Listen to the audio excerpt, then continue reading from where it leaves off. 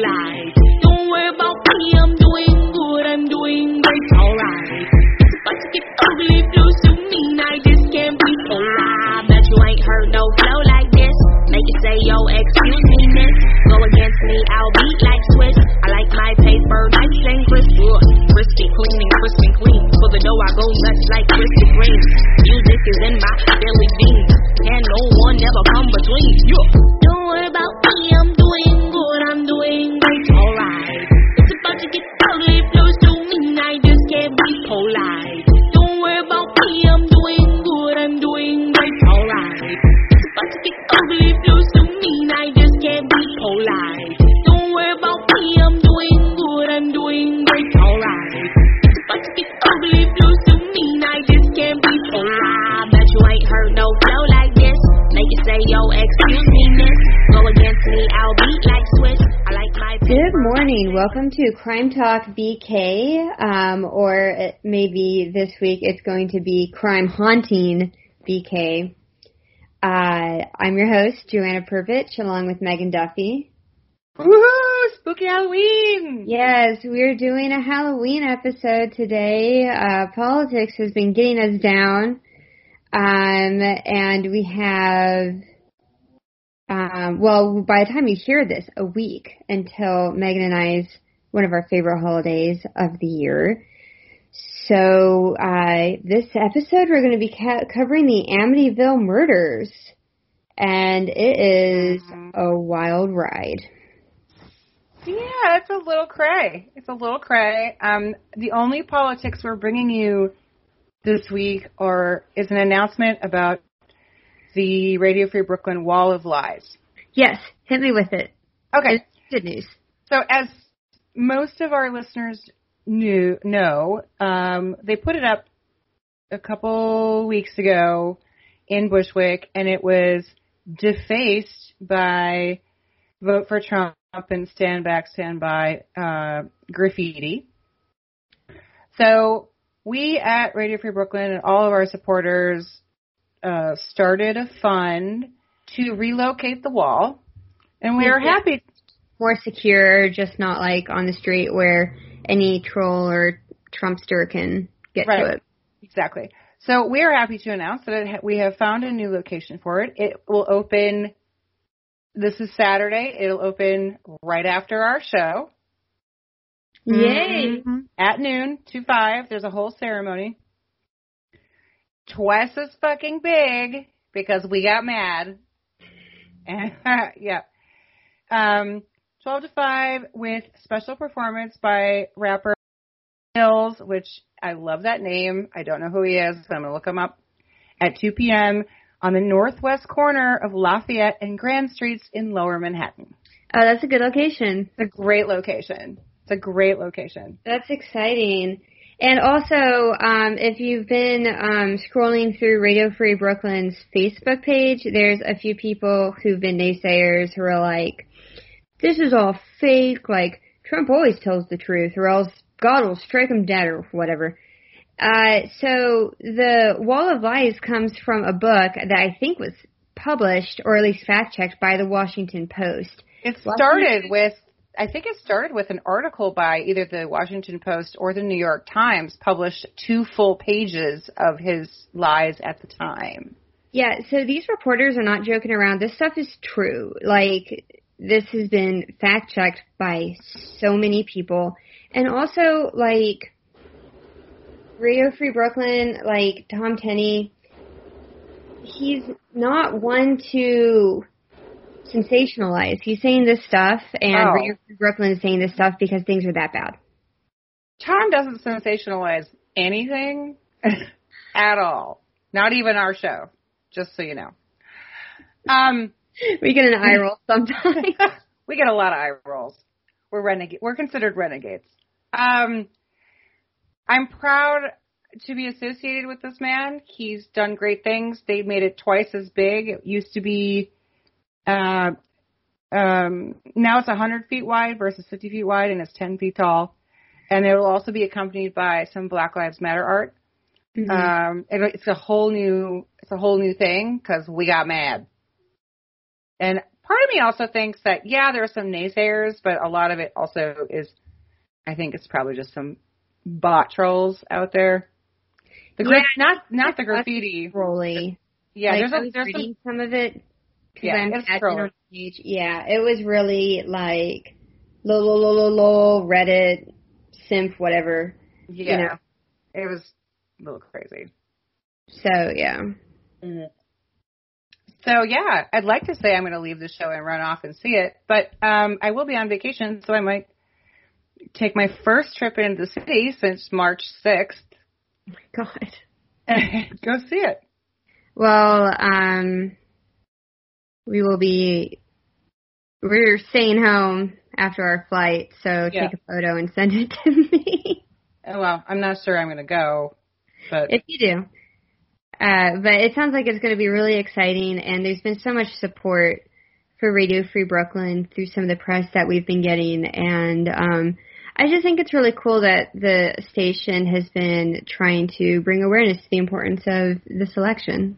So. I totally agree. I am 100% behind it, and I'm proud to be associated. When does early voting start? It starts on Sunday the 24th. Are you going to do early voting? No, I am going to do early voting. I will probably do Monday. Mm-hmm. First day sounds like it could be a long line nightmare, which it's also, I have to walk to Coney Island to do it, which isn't a big deal. Yeah.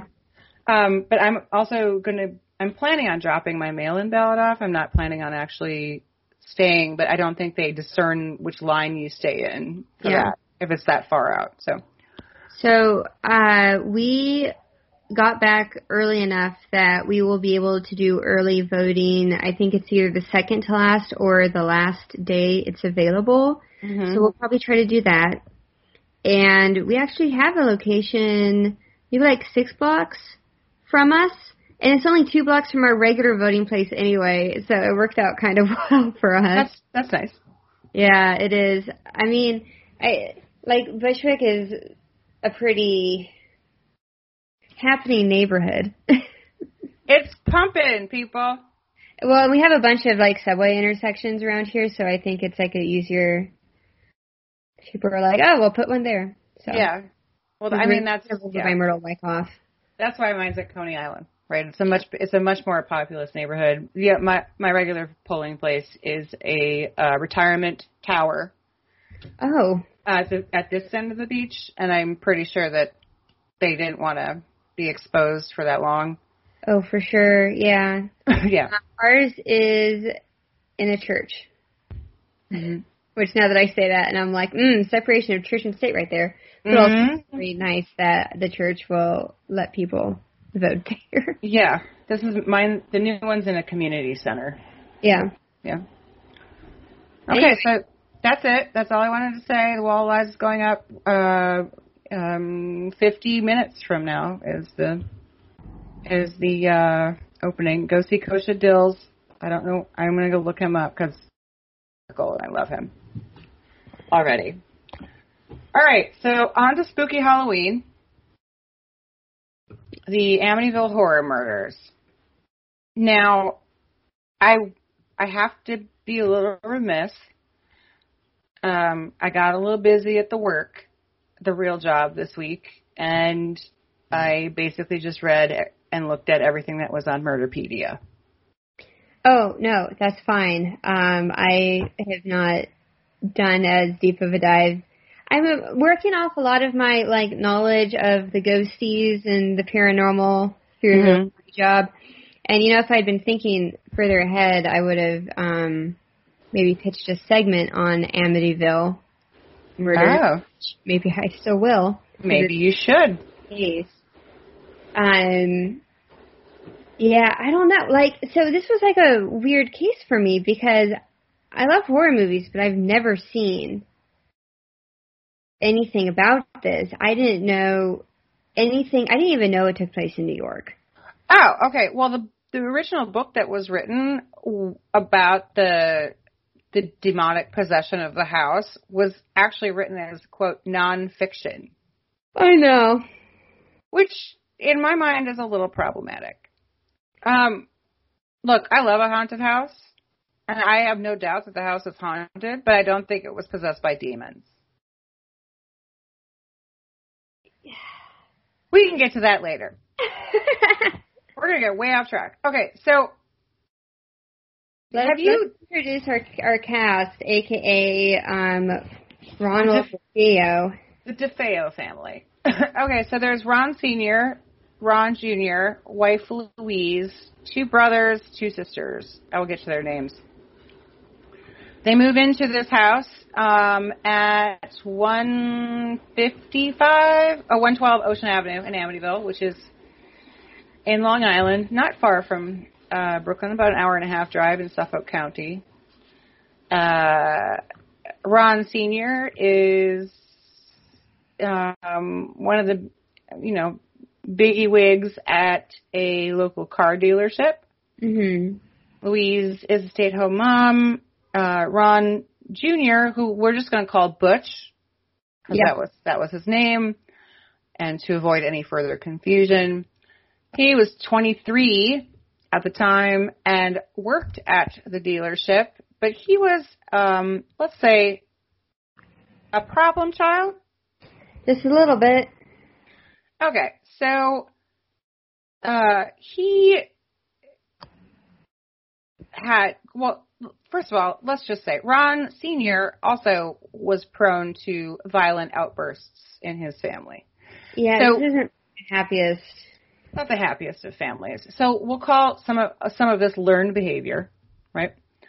Ron Jr. worked at the car dealership with his dad, 23 years old. We're not sure what he did, whether he worked in the garage or... Well, it doesn't really sound like he worked, to be honest. Yeah. Washed cars. He would just, regularly just, show up, sort of, and then leave. And it's his parents were kind of using it as an excuse to just sort of almost give him an allowance.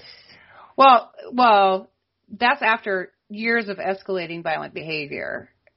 So they figured if we give him whatever he wants, then we'll get fewer violent outbursts from him. Because there were years building where he was threatening his parents with a gun and using heavy drugs like heroin and LSD, and not to say that that's going to make you violent, but his environment created the violence in his own brain, in my personal opinion, based on my short readings. Yeah. Yeah. Yeah, if you're not kind of stable, then doing drugs is gonna, it's gonna kind of fuck you up. So, there's that whole history. So, did you read the 911 call? No, I didn't. We don't have enough time in our show to do that, but I highly recommend that you go to murderpedia.org and look up Ron DeFeo Jr. and read the crazy 911 call. It's like, who the fuck is on duty and is everybody asleep? Okay, I'm looking it up now just because I can't help myself. Okay, so scroll midway down the page and you'll read. God. Yeah. And it starts out as, "This is the police, may I help you?" And it's not Ron that's calling in, it's his friend. Yeah. His friend has to spell his name 8 times, has to explain that he's at a house that doesn't have a phone number, has to explain that he's in Amityville. Everything happens 4 or 5 times, and then the police are dispatched. Yeah, I know. So, the second to last question the police ask is, how many bodies are there? Mm-hmm. And the friend's like, I think 4. And the police is like, 4? And he goes, yeah. And the police is like, all right, stay right there. We're on our way. And this is after, it looks like several minutes of them trying to spell his name. Several minutes of trying to spell his name, asking him what the problem is, where he is, and the phone number to the house. Repeated questions. And you can even hear, the panic in this guy's voice as he's trying to, spell his name, slower and more slower. And then the operator's like, is anybody hurt? And he's like, they're all dead. And the operator's like, so how many people are hurt? It's like, no. I know, right? Okay, so the guy that called, his name's Joey Yeswit. He basically becomes irrelevant to the story other than this call. Well, he was friends with Butch. But that's okay, so prior to all of this, Butch had run into a bar at around 6 o'clock p.m. on, let me give you the date. November 13th, 1974. Mm-hmm. Yeah, so, he's 23. He also would regularly hang out in this bar. Yeah. Him and his friends hung out at this bar all the time. So Butch runs into this bar around 6 o'clock at night, and he's like, you guys got, all my friends are here. Come help me. My parents have been shot. Right? So him and his friends go, it's like Dudley Do Right. Here we come to save the day. And they drive off to this house at 112 Ocean Avenue. And they go into the house. And it was unclear to me who spotted the bodies out of the friends. But they all go into the house. Butch runs out of the house and starts hyperventilating. Oh my God, my parents are dead, blah, blah, blah. Joey calls the cops. And then I think maybe a half hour later, they finally show up. Cops go in. They take inventory of the parents. Then they find the two little brothers in one room, also shot dead. Stairs, and that's when Butch says, I have two sisters too. So the cops have to go back into the house and find the two sisters also shot while sleeping. Yeah. And the crime scene is weird too, though, because everyone, the whole family, is like laying face down in the bed, and it looks like they were just like asleep and shot. It is just like kind of bizarre, but then also I'm like, Butch, come on, like, the police should have searched all those rooms. Well, they did. Turns out Butch is the only one, I keep calling him Ron, Butch is the only one that has his own room in the house because of his violent tendencies. Yikes. So the parents share one room, the sisters share another room, the two brothers share a room, and Ron gets his own room. And with his getting his own room, he also gets to hide things, like his gun obsession. Yeah, okay. Yeah. So he has two Marlin long rifles. And so the cops show up. They're searching the house, taking pictures, removing the bodies. And because Butch seems so distraught on the front lawn, they take him to the neighbor's house where the cops, this is the 70s, where the cops set up a makeshift field office at the fucking neighbor's house. Could you imagine? If the cops showed up at your house and was like, yo, we're taking your house because we need to do this. No! Sorry. Not at my house. Thank you. No. There's space in the street, like... Oh, no. So they go into the they're questioning Butch at this house, and he's giving him his, I went to the bar, and I did the drugs, and I blah, blah, blah, and I came home, and I was locked out all day, asked all my friends, and I got through a window, finally, because no one was answering the phone, and I saw my parents dead, and I ran to the bar to get my friends. That was his story. That's his basic premise. So I guess the cops realize that they can't keep, the neighbor's house all night. So they're like, well, come down to the station and we'll take a formal statement and whatever. In the meantime, while they're transporting Butch to the police station, one of the police officers searching the house goes into Butch's room, which is like one of the last places they look because, of course, he's the one that wasn't home and, quote-unquote, found the bodies. So one of the cops decides that the two boxes for the Marlin long rifles might be evidence might not be. He doesn't know that the family has been shot with those kinds of rifles, right? But he picks them up anyway. Mm-hmm. Takes them off to the police station, which is being questioned. And he's questioned for like 5-6 hours. Mm-hmm. And just like telling him the story, and they're sort of caressing the story out of him with suspicion, but they're kind of sympathetic to him. Yeah, I mean he's a 23-year-old kid in the it's just the 70s too. Like they're not. Let's just say this is a neighborhood where very little crime happens. So I don't think they were sophisticated off the bat as say an NYPD officer would have been. For sure. So he's like, Butch is exhausted, so they go let him sleep in a cot in like a storage room. Yeah. Well, and then also something else that was going on is that one of the things that Butch is saying is that his family actually has some mob connections to the they start with a G. The Gambinos? Is it the Gambino? The Genovese crime. The Genovese. Yeah, he names Louis Fabrizi. Is it Fabrizi? Louis Fellini. As he's a mob hitman, and that is one of the things. Like when the police are like, "So, did anyone want to kill your family?" He's like, "Well, maybe this guy." And so the police are like, "Okay, well, you're distraught. We've been questioning you for a while. You're like a 23-year-old, exhausted. Maybe the mob's after you." So they let him stay at the police station. Mm-hmm.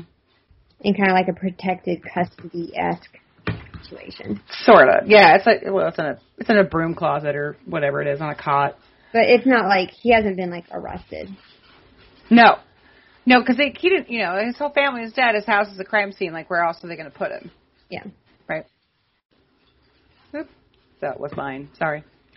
Okay, so that's all around 2 a.m. So the cop with the boxes for the rifles show up at 2:30 a.m. to the police department, and that ballistics turn in at like 4 a.m. Mm-hmm. So they know what kind of guns were used to kill these people. And it turns out they matched the boxes that were found in Butch's bedroom. Whoa. Yeah, not a fucking rocket scientist, this guy. Nope.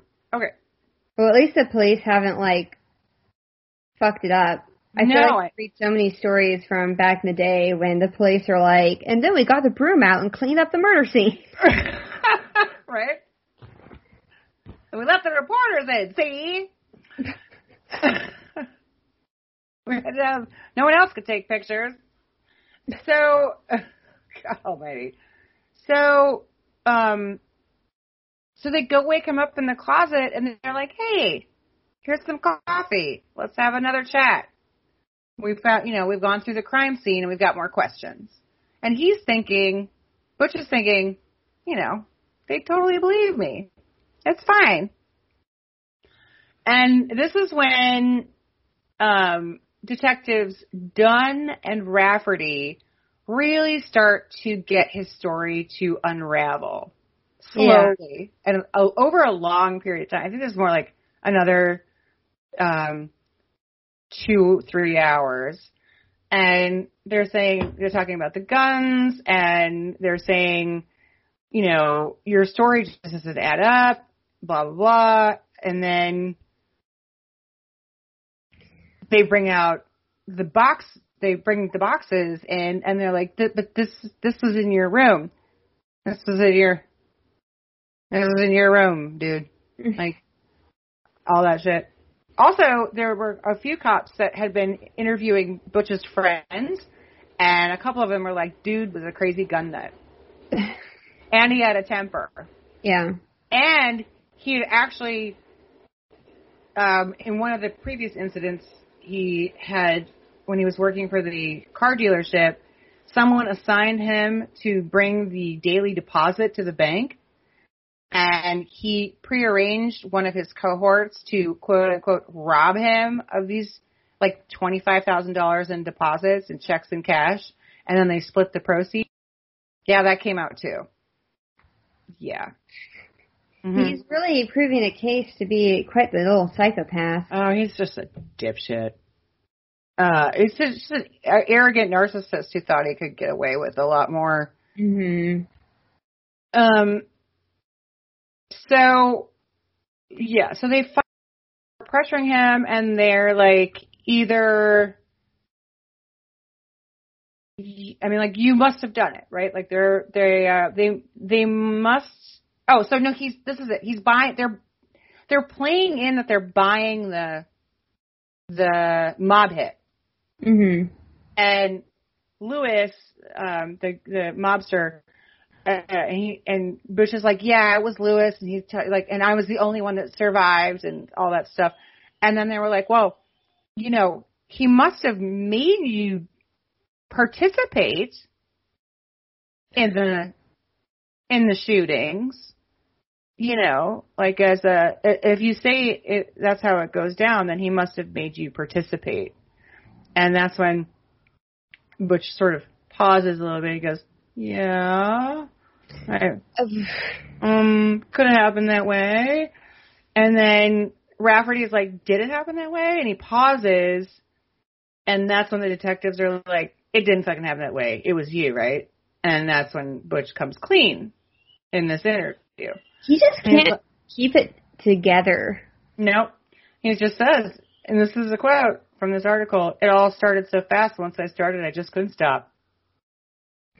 Once you kill 2 people, you just gotta kill all 6. Well, I mean, you know.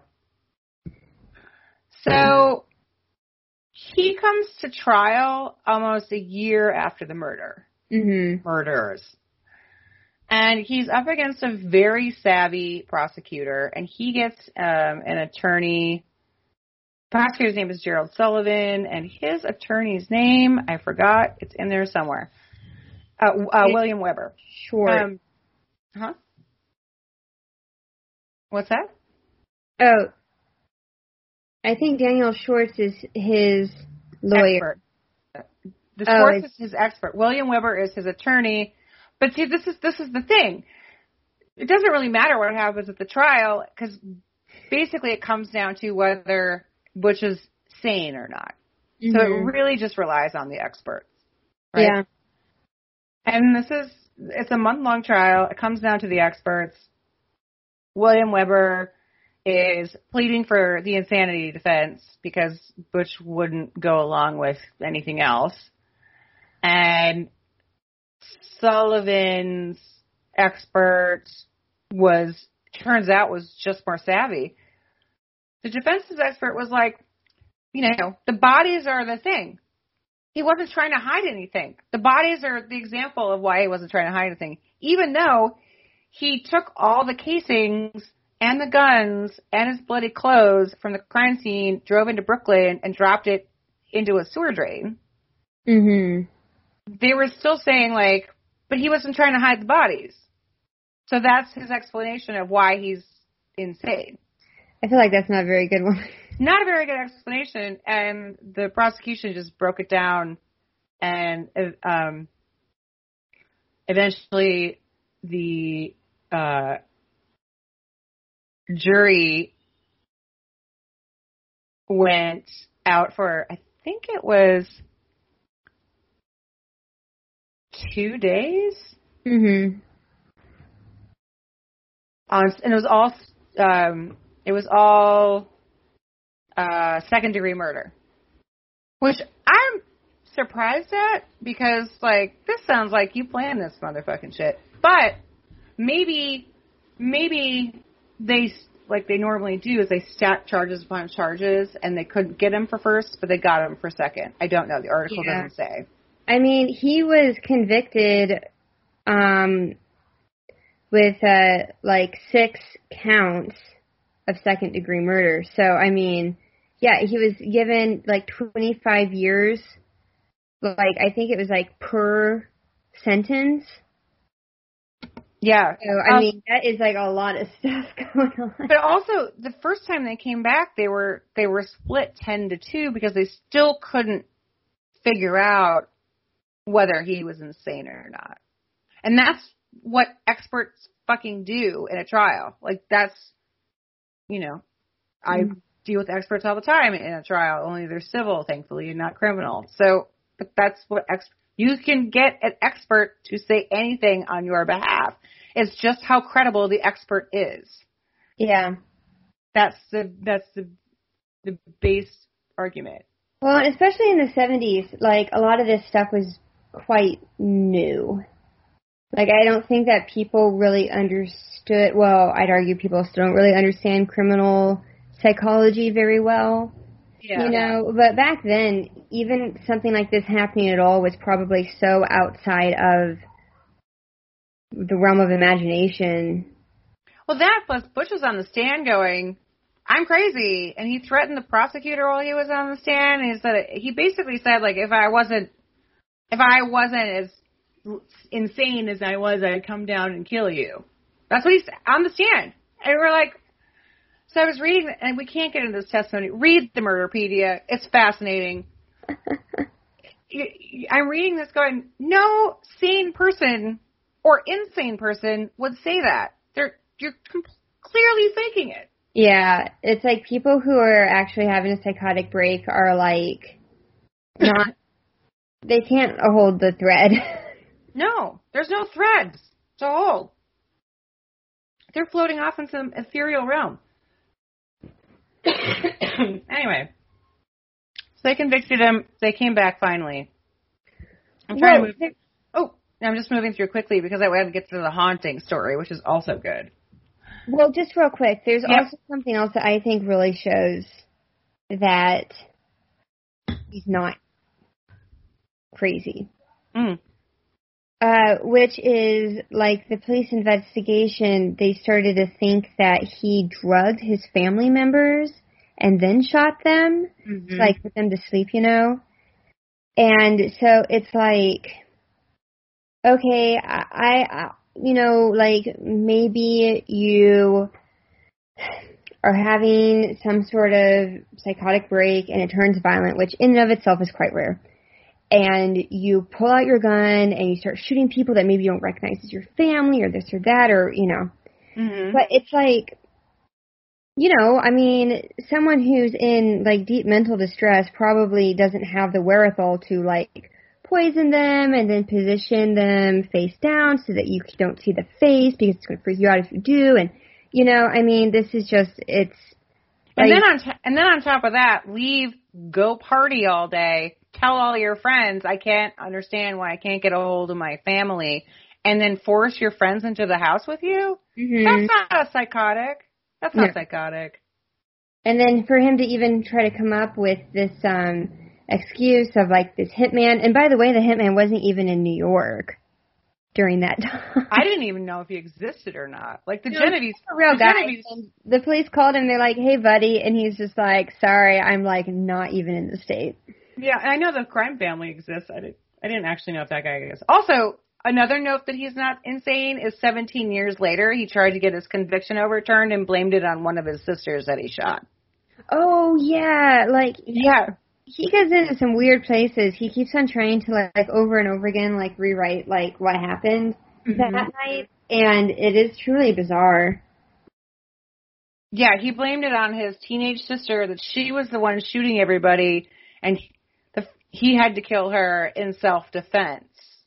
Like, it was hard even keeping track of it. So these are, like, the different versions that I saw. All right, so the police think that Butch did it to collect his dad's life insurance, which, I guess. Anyway, there was never a real, like, he never really gave a reason. No, after his conviction, he claimed that his sister Dawn killed their father in some sort of fight, and then their, like, distraught mother killed all of the siblings. And then he, like, came home during all this, and then he shot his mom. Yep. And then he said that he took the blame for it because he was afraid that any negative story about his mom would drag the Genovese crime family into it. And I'm like, all right, buddy. And then, like, a second version where his mom called him and asked him to come home to break up this fight between his sister and their dad. And then I guess he found his sister and his dad dead, and then he just killed everybody else. It doesn't make any sense. Like, none of it makes any sense. He's lying. That's not how any of this works. It doesn't make any goddamn sense. Yeah. So, I mean, up until, I think, even 5 years ago, he was still being like, no, it wasn't me. It was all self-defense in some way or another. Yeah. He's up in, I don't know where he is now. He's still up there. He's still there. But he was only 23 in 1973, so what do you want? Yeah, he's definitely alive. Like, that's something else that I think really creeps me out about this is I feel like so many of these stories that we cover, especially on these old crimes, the killers are long dead or, like, incredibly old. Like Charles Manson, I think, died within the past few years. Or Durst. Yeah, but it's like this is actually way closer to us than I had initially thought. I was 2 years old when this happened. Yikes. Yeah. Mm-mm. Yeah, that's how old I am, people. I'm old. Oh. No, I'm fine. I'm fine with 49. That's cool. So, yeah. He's tried to appeal an innumerable amount of times, and he's never taken the blame for it. He's never taken responsibility for it. He's never getting out. He's dying in there. So, sorry, Butch. You can go fuck yourself. Should we move on to the hauntings, though? Because this started... Huh? I don't have that much stuff about it. Oh, well, it's right here in the Murderpedia. Okay. Here, do you want me to start to just kind of get into... So, I'm just going to take a break. There's like two theories. Yep. And one of the theories is like the Amityville Horror is the name of the movie, right? Yep. All right. So Amityville Horror is like telling the story. I believe it's very much like The Shining, where it's like the house drove him insane and caused all this blah, and then this new family moves in and they're being haunted. Mm-hmm. But it's like the house. Well, Problematic. Problematic. But I don't find that to be nearly as interesting as the murders causing the hauntings. And so this is like so the house is kind of cute. It's beautiful. It's actually beautiful. It's got a boathouse. It's a nice big property. They called it like Hope House or something weird. And I was like, when I read that, I was like, it sounds like a rehab center. But that's neither here nor there. It's like a really darling property. It's in a very nice neighborhood, nice part of Long Island. Right on a river. So it was empty for a bit over a year. And then you have the Lutz family, L-U-T-Z, buy the house at an extreme discount. I think they paid like $80,000. Yes. Honestly. And the real estate agent didn't tell them why. They lasted 28 days. Look. I mean, that must be horrible. Like, so I work with a lot of people experiencing paranormal activity. And I've talked to people whose houses are haunted and it's miserable. Like I definitely really feel for the family. Now their house comes across as like really, so feel free to take it with a grain of salt.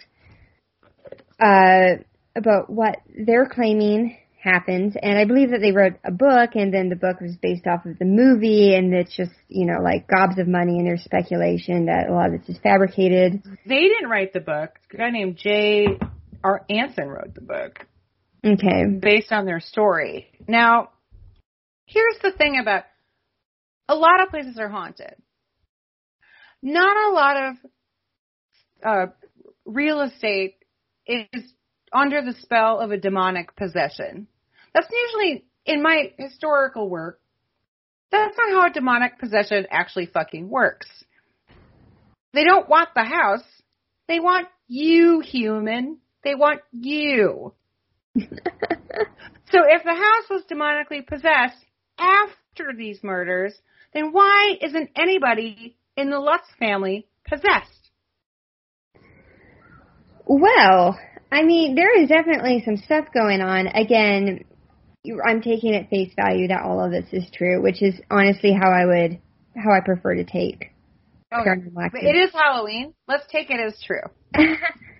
Let me see. So the stepdad said that he would be like awakened, like he'd wake up kind of like weirdly every morning at 3:15 a.m., which is when the murders were suspected to have happened. The family claimed to have smelled like strange odors, experienced cold spots in certain parts of the house. This one weirds me out. They say that they saw green slime oozing out of the walls, and I don't know, buddy. I think that's maybe not. I would have crossed You that. should have left after that and called the hazmat team. Like, come on. You stayed after that? That's a problem. But I will also like to say that the movie is Charles Brolin and Karen Allen, and Charles was very hot at the time. I'm just saying. But it's just kind of like crazy. It's like they had a priest come bless the house, and the priest heard a voice that screamed, "Get out!" Mm-hmm. And then he just told the Lutzes, he's like, "Don't sleep in that room, please." Oh, don't call me no more. Don't. But, you know, like, as far as, like, possession goes, I mean, they did have some stuff going on. Let me see. A garage door would open and close. There's, like, a poltergeist that's knocking knives down in the kitchen, which is not unheard of for poltergeist and also really frightening. They saw a pig-like creature with red eyes staring down at George and his son from a window, which I guess would be the demon. If you watch the movie though, each window has a glowing red eye, and it's insane. Like, so the house is its own demon. It's very crazy. Very. And the original construction of the house, so when they were filming the movie, they rebuilt that house to authenticity in New Jersey to film the movie, and it's one of those things where you can't unsee it, right? Like, the house looks like it has a face. Yeah. Generally, because of the way the windows are laid out and all that shit. And so, in the movie, like in the book, this is a pig face. Well, it's because there's this little parapet right underneath the 2 second-story windows that are glowing eyes. So it looks like this raging pig demon house. Very, Yep. And then the thing that is, I think, very freaky is that the stepdad, George, woke up one night to his wife levitating off their beds. And their 2 sons, Daniel and Christopher, were also levitating in their respective rooms. So, I mean, that definitely gives credence to the demons, and there's your possession. You know, it's not just the house. Was the dog levitating? I didn't read anything about that, so I'm guessing no. They had a dog named Shaggy. Did the dog live to the end of the movie? Yes. Hey, there you go. Charles Brolin went back into the house to save the fucking dog, God damn it. The dog was part of the family. I'm going to get off this call and watch this movie now. Look, for a early 80s horror movie that doesn't have a lot of blood and guts, it's not bad. It will creep you out a little bit. I'm assuming it's probably less creepy than The Exorcist? Yeah, it's less creepy than The Exorcist because you're not looking at a little girl puking up pea soup. Ew. And screaming at the priests. Yeah, that was pretty bad. Yeah, it was pretty bad. I was in DC, and I was just walking around with my friend, and my friend's like, "Oh, those are the steps that the priest, blah, blah, blah, in The Exorcist." They are quite deep, because he was going to Georgetown, so we were walking around campus. Yes, I was there once many, many, many years ago when my relatives first moved to Alexandria, and I'm like, let's go to Georgetown, and they told me that was it, and I was like, I must have pictures on these stairs. Oh my god. I know, because I'm that I way. think we were a little bit intoxicated, and it was at night, so I was creeped out and very happy to like not walk around them. God, I love that shit. I mean, you want to talk about a creepy place? Washington, D.C. is a creepy place. It has a lot of history. I mean, I went to college in Annapolis, and the like bed and breakfast that we stayed at in downtown Annapolis is known for being like incredibly haunted, because this bride on her wedding day before the ceremony was getting ready, looking outside the window on the top floor, and she saw her fiance cross the street from the state capitol to the hotel. And he got hit by a carriage and died, and so she jumped out the window and committed suicide. How do I know that story? I know that story from somewhere. I mean, it's relatively... I think it gets around. It's pretty pop culture, but I know that story from... I've never... Well, that's not true. I have been to Annapolis on a day trip. But so Maryland Inn or whatever it's called. But, yeah, so we were staying, I think, in that room because, again, it's like a Airbnb. I mean, it's like a bed and breakfast. There's only like 8 rooms, and the person at the front desk was like telling me that, and I'm like, okay. And he's like, so if you hear creaking at night, it's just, you know, the bride going around. And I'm just like... No, it's not. It's the old house. This place has been sitting here since the 1700s. It's because it's about to fall over. It's not because there's some weird bride walking around. I have to say, like, having that view of the window and thinking about that story, I was, like, not about it. No, look, I wanted to move to Savannah or New Orleans because of all the creep factor. Like, I want to move there. Like, that's what I want. New Orleans is creepy, too. Oh, it's so good. It's so fucking good. We should take a Crime Talk BK field trip to the Amityville house. We can, girl. I bet they let you spend the night in it. I don't know who the owners are now, but it's pretty common for stuff like this to, for people to, if you pay enough money, they'll let you spend the night in it, you know? Well, it's privately owned. You know, it doesn't matter. Like, the Villisca Axe Murder House in Iowa has that, and then also the house that was, Lizzie Borden's house is up for sale. Huh? Lizzie Borden's house is up for sale. Yeah. And then there's another house in, I think, Rhode Island, that there was a movie, and it was very haunted, and I think that they allow paranormal investigators in there as well. I don't want to be a paranormal investigator. I just want to go in and, like, stay the night. You gotta film it if you go. I use the word paranormal investigator loosely. If you go and if you have a phone that is recording and if you pay X amount of money. Yeah, I'll bring my little microphone and look official. Just walk around with this. We could do that. Oh my god, I'd be so... Love it. I love scary stuff. I love it too. Like, I want to go to Salem for Halloween like the whole month of October. I'm obsessed with the witch stories right now. I've never been to Salem. Me either. Really? No. Okay, Megan. Well, you know, when COVID stops being a thing that's terrorizing our country, we should go to Salem. We should start a new podcast about haunting places. So we can just, like, do it on our own and, won't have a 59-minute constraint. I get kind of, like, giggly. Like, oh, I love it. I have, like, a pretty high tolerance for how much of a scaredy cat I am. Okay, so, right, I recently started working again with a bunch of ghost people. Mm-hmm. And, so I'm just, like, researching these ghost stories and, like, talking to investigators. This is so embarrassing. This morning, my closet door popped open and then slammed shut because of air pressure, and I screamed. As I would, too. And Ashton, like, ran into the room, and he's like, oh, my God, Joanna, are you okay?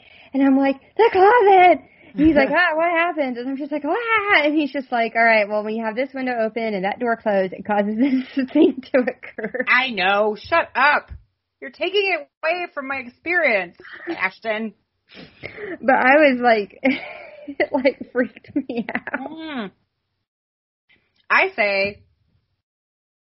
say next fall, because we're way too late in this game, we get on a spooky road trip together. Oh my God, yeah. And do like a 10-piece series podcast about the spookiest places on the East Coast. Oh, I have a list. Let's do it.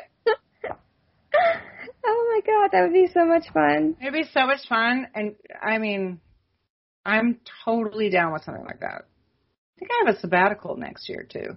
Yeah? Yeah. I do not get sabbaticals, but I can definitely... We'll find a sponsor. Jobs. We'll find a sponsor. You can work anywhere. We'll find Wi-Fi and you can work anywhere, and I'll do all the research into wherever we're going and provide snacks and beer. You drink beer. I drink wine. That would be so much fun. Right? You can have like a little vlog. Mm-hmm. It would be so much fun. You know what? One thing I really also want to do, maybe we can do like a day trip, like side quest, is I want to go Bigfooting, squatching. It's called squatching. I know. Is it squatching or Sasquatching? I think it's called squatching. That's what I've seen. Well, it makes sense. I'll go squatching. Like, I don't know. Just don't make me stay in a tent. I don't really want to stay in a tent. No. You just, find some woods and you just go and see if Bigfoot's there and if he'll say hi to you. Bring some plaster for if you find a footprint. But no, like the people, like if you're ever bored and want to spend some time on YouTube, the Bigfoot community has some of the most charming outdoor videos I've ever seen. Oh, I know. I hear they're up in Maine. Yeah? Maine is beautiful, too. It's beautiful. So we can take like a day on our road trip and just like hang out in the woods for a while, and then we can hop back into the ghosts. We could find a local squatcher to take us along on a tour. Some of them do. I wanted to hit one up once. I don't see why not. There's some really cool folks in, I think it's like the Carolinas. I'm down. Let's just go start a whole new show. Just be like, this is the weird shit we're going to do now. Anyway, I think that's about it for Crime Talk BK this week. Do you have any last notes? Vote. Yeah. Also, try and enjoy Halloween.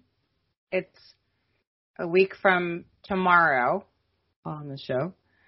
And Halloween's on a Sunday this year. I think that's so cruel that Halloween's on a weekend and everyone will be staying inside.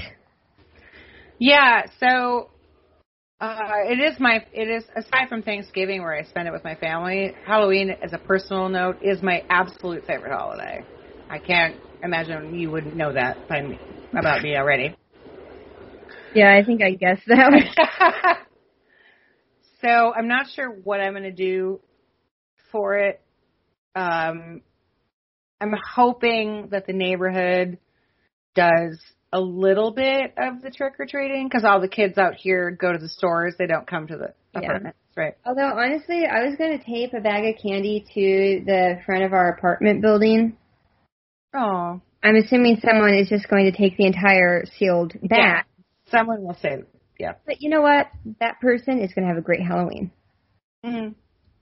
No. I might just go. That live in our building. Maybe we can leave a little baggie for them just in front of their apartment. Yeah, I just feel like it's from this apartment. Happy Halloween. Don't just leave it anonymously because. Well, it's going to be very sealed. I know, but they're still going to want to know where it came from to some degree.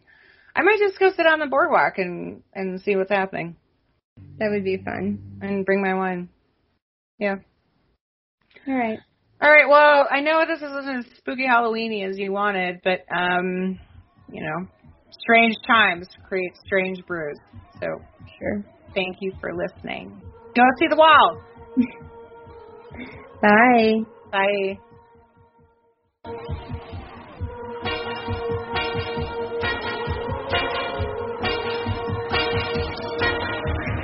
Brooklyn, we go hard. We on the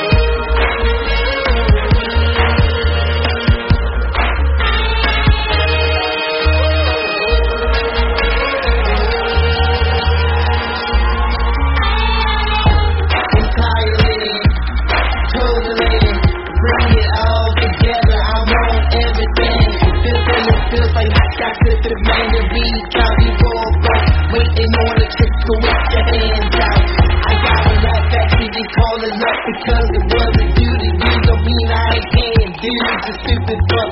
I'm on my mind, but these are things that you can't. Just know I'm doing something you ain't simple and plain.